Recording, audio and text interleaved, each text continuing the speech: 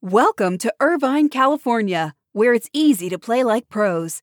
At the heart of Irvine's competitive culture is Great Park, the region's premier 194-acre multi-sport complex, equipped for youth teams to Olympians and everything in between.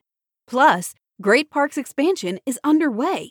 With near-perfect weather and a thriving sports scene, Irvine is the place to play. Visit DestinationIrvine.com for more information.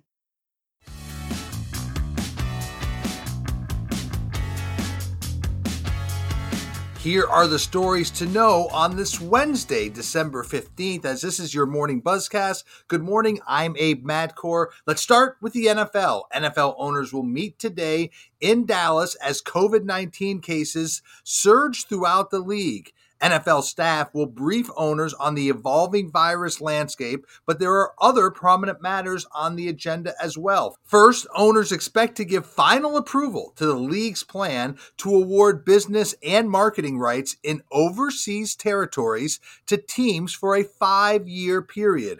An official announcement of all the team country matchups are expected later this afternoon, so we'll have that on sportsbusinessjournal.com. The NFL will also make official the plan to award Las Vegas the 2024 Super Bowl, a story we talked about yesterday on the Buzzcast. The NFL owners' meetings comes as a new report from the Washington Post alleges that Washington football team owner Dan Snyder in several instances took steps that were viewed as attempts to interfere with the NFL's investigation into the team's workplace culture. Part of that included Snyder's lawyers filing petitions in federal court seeking in part to identify former employees who had spoken out about the culture.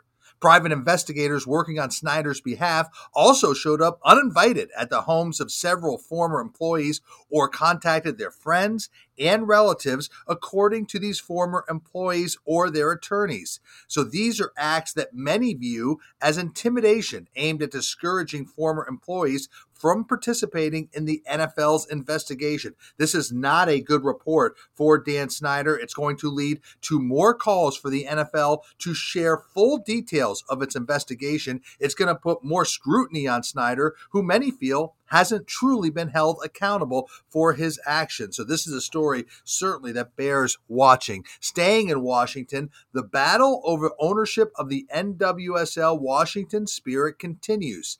Why Michelle Kang has increased her offer for the team from $25 million to $35 million. That would be for the controlling stake of the NWSL club from majority owner Steve Baldwin. Now, this is according to an email she sent to the league's board of governors and reported by our Mark J. Burns yesterday. Now, Steve Baldwin is selling his controlling stake in the team amid allegations of a toxic working environment. Now, he has owned majority stake in the team since 2019. Now, Michelle Kang has been very, very vocal on her interest to buy the controlling stake. Many of the players have supported her efforts. Kang joined the Spirit's ownership group in December of 2020, but she has also been very vocal about her frustration with the sale process. There is rumblings that Baldwin doesn't want to sell his controlling stake to her, and that is why she took her offer and raised that offer from $25 to $35 million directly to the Board of Governors. This also comes as Dodgers and Lakers co-owner Todd Boehly has said that he has formed a proposed ownership group and has entered into exclusive negotiations to purchase that controlling interest in the Spirit. So there is a lot of interest in this team. But the process shows the league, the NWSL, still has organizational and structural challenges. And when you see this type of process unfold as it has, it really unnerves those looking to get involved in the league. So what am I looking at? I'll be looking at how the NWSL board responds to Kang's offer. Certainly be keeping my eye on how Baldwin responds to Kang's offer. Kang being very active and stating her desire to own the Washington Spirit, and this is an ownership battle that has been brewing for some time. Let's move on to some other news. One company I'm keeping an eye on is blockchain technology firm Socios.com. It is a fan influence platform. It encourages engagement. It offers rewards. It offers digital assets, fan tokens, and other benefits. I'm hearing more and more about this company, started by sports fans, all about sports. It's making a big foray into sports marketing. It has now signed deals with a number of NHL teams, marketing and advertising partnerships with 12 NHL clubs. Now, it's a mobile platform. It already has deals with several NBA teams, and last month signed a very wide-ranging deal with the Kraft Sports Group with the Patriots and the Revolution that included naming rights to the Revolution's Foxborough training headquarters. That deal opened a lot of eyes in the marketplace. Socios.com also has deals with several top European soccer clubs. So a lot of people are talking about this company. Like I said, founded by young sports fans, focused on the blockchain and cryptocurrency space. It is something you're going to want to keep an eye on. Meanwhile, CNBC reported that the Warriors have agreed to an international rights sponsorship with crypto platform FTX. We've talked a lot about FTX on the Buzzcast. The deal with the Warriors is a multi-year deal worth more than $10 million in total.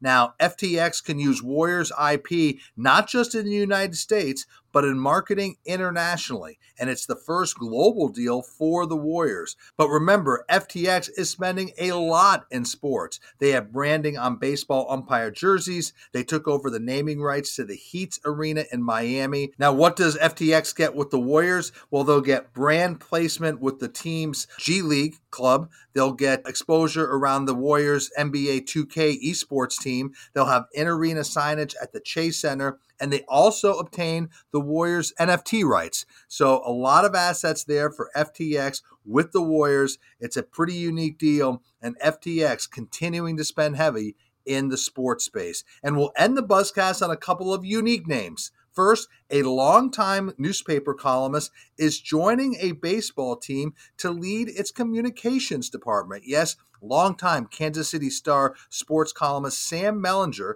is joining the Kansas City Royals as their new vice president of communications. He'll start in his role on December 20th. Mellinger has been with the KC Star for 21 years. And that's a rare move. It really is. He was approached by Royals president of baseball operations, Dayton Moore, who's one of the most well-regarded people in the business.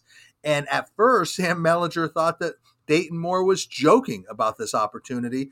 But the more he looked at it, Sam Mellinger thought it would be a good fit for him. So it's very interesting to see a longtime columnist who writes objectively, sometimes critically about a team, join a team's PR department, but this speaks really to the challenges to the traditional media business. So Sam Mellinger joining the Kansas City Royals as their new vice president of communications. And finally, SBJ's latest I Factor was released yesterday. It's a conversation that I had with Sports Media Advisors founder Doug Perlman, who talks about his early days in the industry, important mentors in his career, and making the leap to running his own business, and the most important traits for success in the sports industry. Doug Perlman is a member of SBJ's 40 Under 40 Hall of Fame. It's a good listen. I encourage you to check it out. That is on our website at sportsbusinessjournal.com. So that is your morning Buzzcast for Wednesday, December 15th.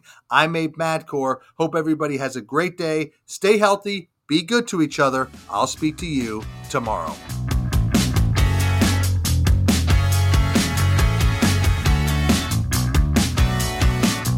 Welcome to Irvine, California, where it's easy to play like pros. At the heart of Irvine's competitive culture is Great Park, the region's premier 194-acre multi-sport complex, equipped for youth teams to Olympians and everything in between. Plus, Great Park's expansion is underway. With near-perfect weather and a thriving sports scene, Irvine is the place to play. Visit DestinationIrvine.com for more information.